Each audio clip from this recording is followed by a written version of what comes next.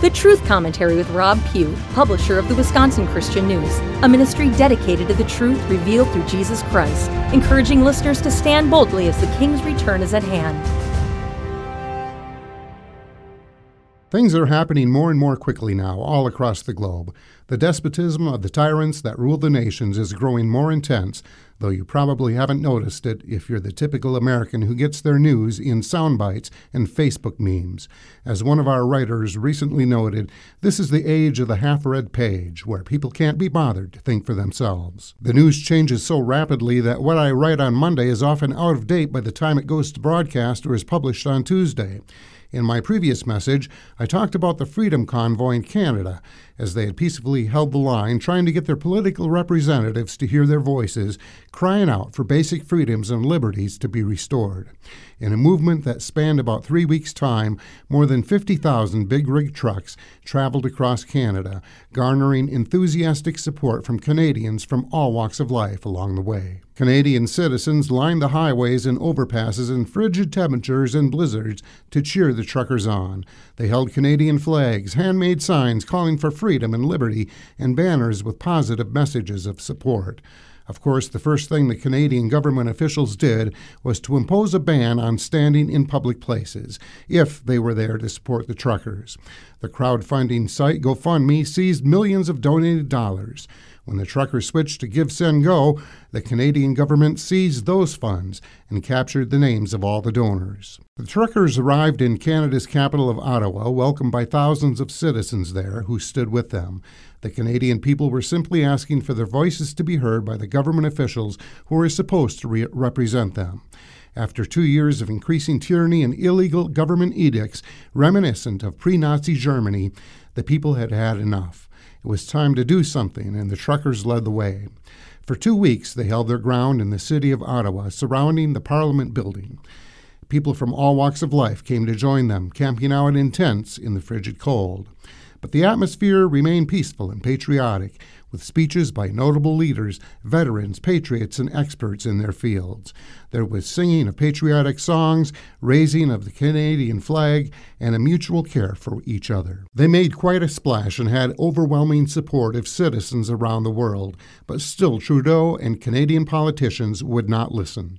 In his best attempt to direct the bought and paid for mainstream media to broadcast lies, Trudeau called the protesters a fringe minority that held unacceptable views. Millions of Canadian citizens, a fringe minority? Unacceptable views? Who, I ask you, determines what views are acceptable and which are not? The globalist thought police, of course. Then they made it illegal for fuel stations to sell diesel to the truckers.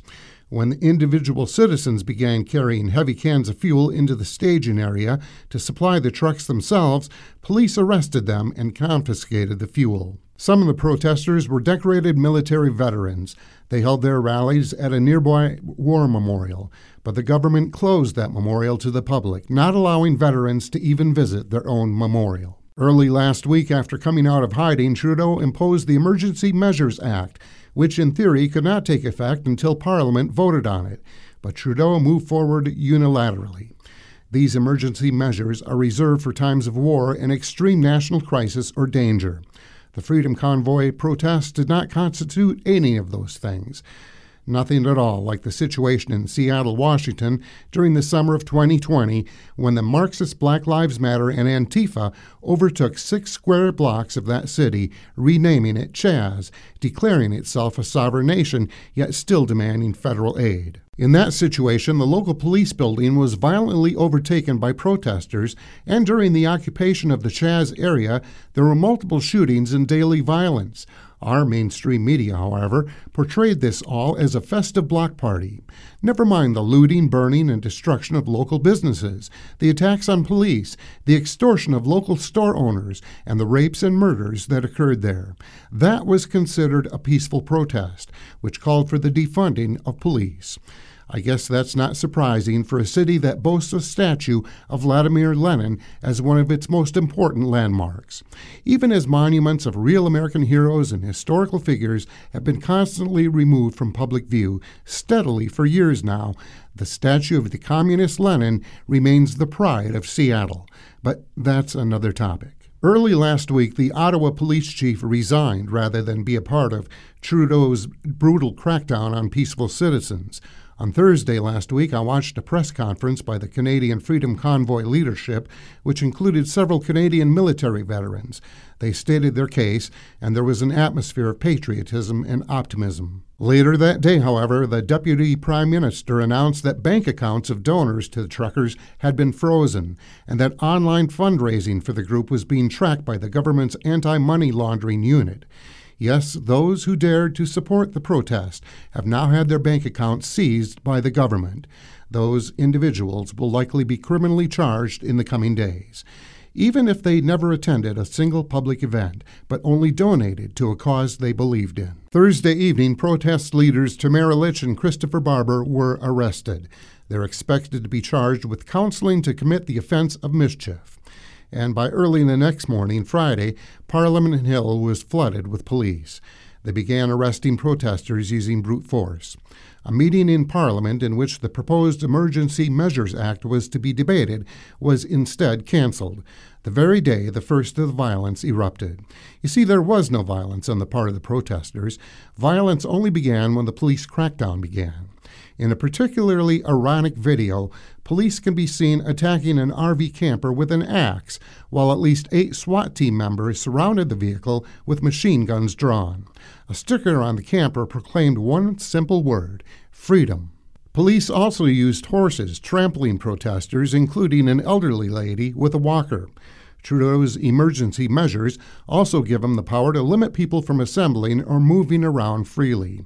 Police can compel other citizens to help them, in this case, conscripting tow truck companies to remove the trucks against their will, many of which have since been seized by the government.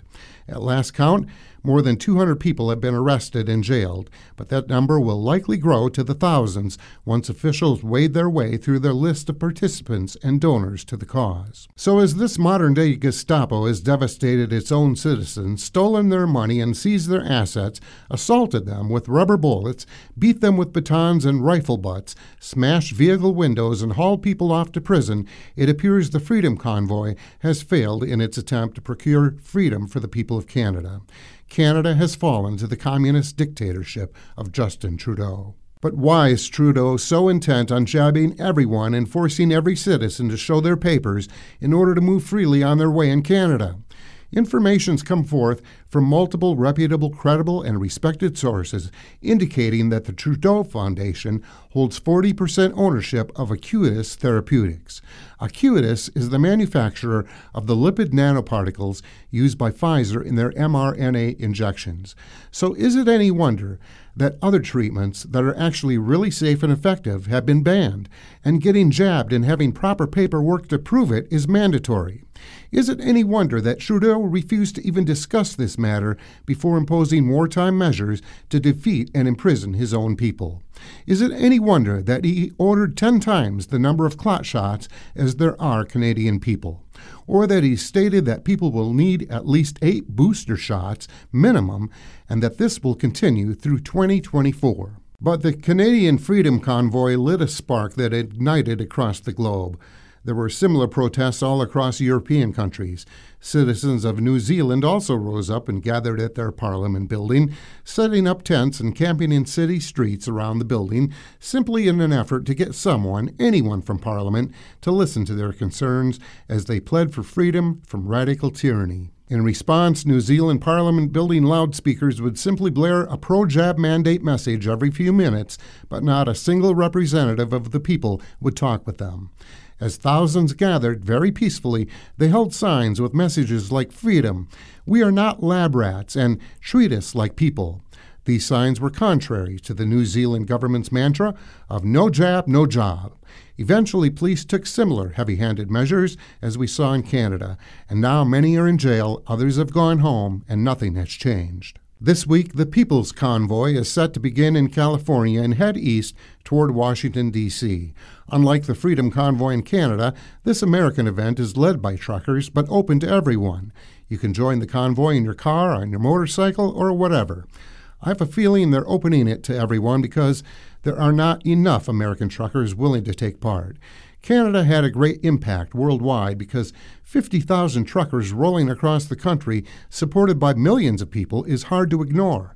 But sadly, I have my doubts that Americans have the courage or even the interest to resist the tyranny that's been upon us for 2 years now. First, they closed our small businesses, stating 2 weeks to flatten the curve. Then they mandated mask wearing and social distancing, and most complied because we were told to follow the science. Then the jab mandates. No jab, no job. Little by little, they've taken more of our freedoms away from us here in America, but because it's been done so slowly and incrementally, few have noticed or resisted. Then, of course, they outlawed truth tellers, banning them from social media sites and the internet. Then they took control of big tech, making it nearly impossible to find two sides to this story of the pandemic. They slandered and persecuted doctors, scientists, and researchers who were telling the truth. Cancel culture was in full swing, but it didn't concern most Americans because it didn't affect them personally. But many have lost their jobs. Many have been killed by the mandatory jabs and by the hospitals using the official Fauci protocols. But most didn't believe it or care because it didn't affect them, especially Christians. But it affected them right from the start, when churches were forced to close their doors and Christians arrested for meeting in church parking lots. But they couldn't recognize the face of tyranny even as it beat them over the head. Soon the clampdown is coming here, just as we've seen around the world. Australia, New Zealand, Canada, Europe. The globalists' greatest prize is the destruction of the U.S. They're well on their way, and they're definitely coming for all of our freedoms soon. I encourage you to wholeheartedly support the People's Convoy here in America, because if we do nothing, nothing will change. But when the tyrants are able to seize all your money, all your assets, everything you have, simply for having unacceptable thoughts, I'm not sure we can win. But we most definitely will not win if we never try, and this is a fight for our very lives and those of our grandchildren. You do realize, don't you, that this could all end tomorrow if our nation would simply turn back to God. There is no political solution. War is not the answer, though we are in the most severe spiritual battle of the age. As a once Christian nation, America could lead the world in this. Turn back to God, remember His commandments, beg His forgiveness, and cry out for His mercy. If we were to do this, the tyrants would be crushed, and our Lord would heal our land. But we're a stiff-necked people with hard hearts. We've forgotten our Creator and our Sustainer. The Word of God should be ringing out in our streets, in our schools, our universities, and in our churches constantly as we pray without ceasing. Repent should be the word on everyone's lips and the action of every heart. Yet we refuse. There's no movement but the movement of God Almighty that will save our nation now. When will we understand that? Audio CDs and transcripts of this message are available when you call me at Wisconsin Christian News, 715-486-8066, or email Rob, R-O-B, at wisconsinchristiannews.com and ask for message number 350. This has been the Truth Commentary with Rob Pugh, publisher of the Wisconsin Christian News. Find us on the internet at wisconsinchristiannews.com. Questions and comments? Email Rob, R-O-B, at wisconsinchristiannews.com. The views expressed are those of the speaker.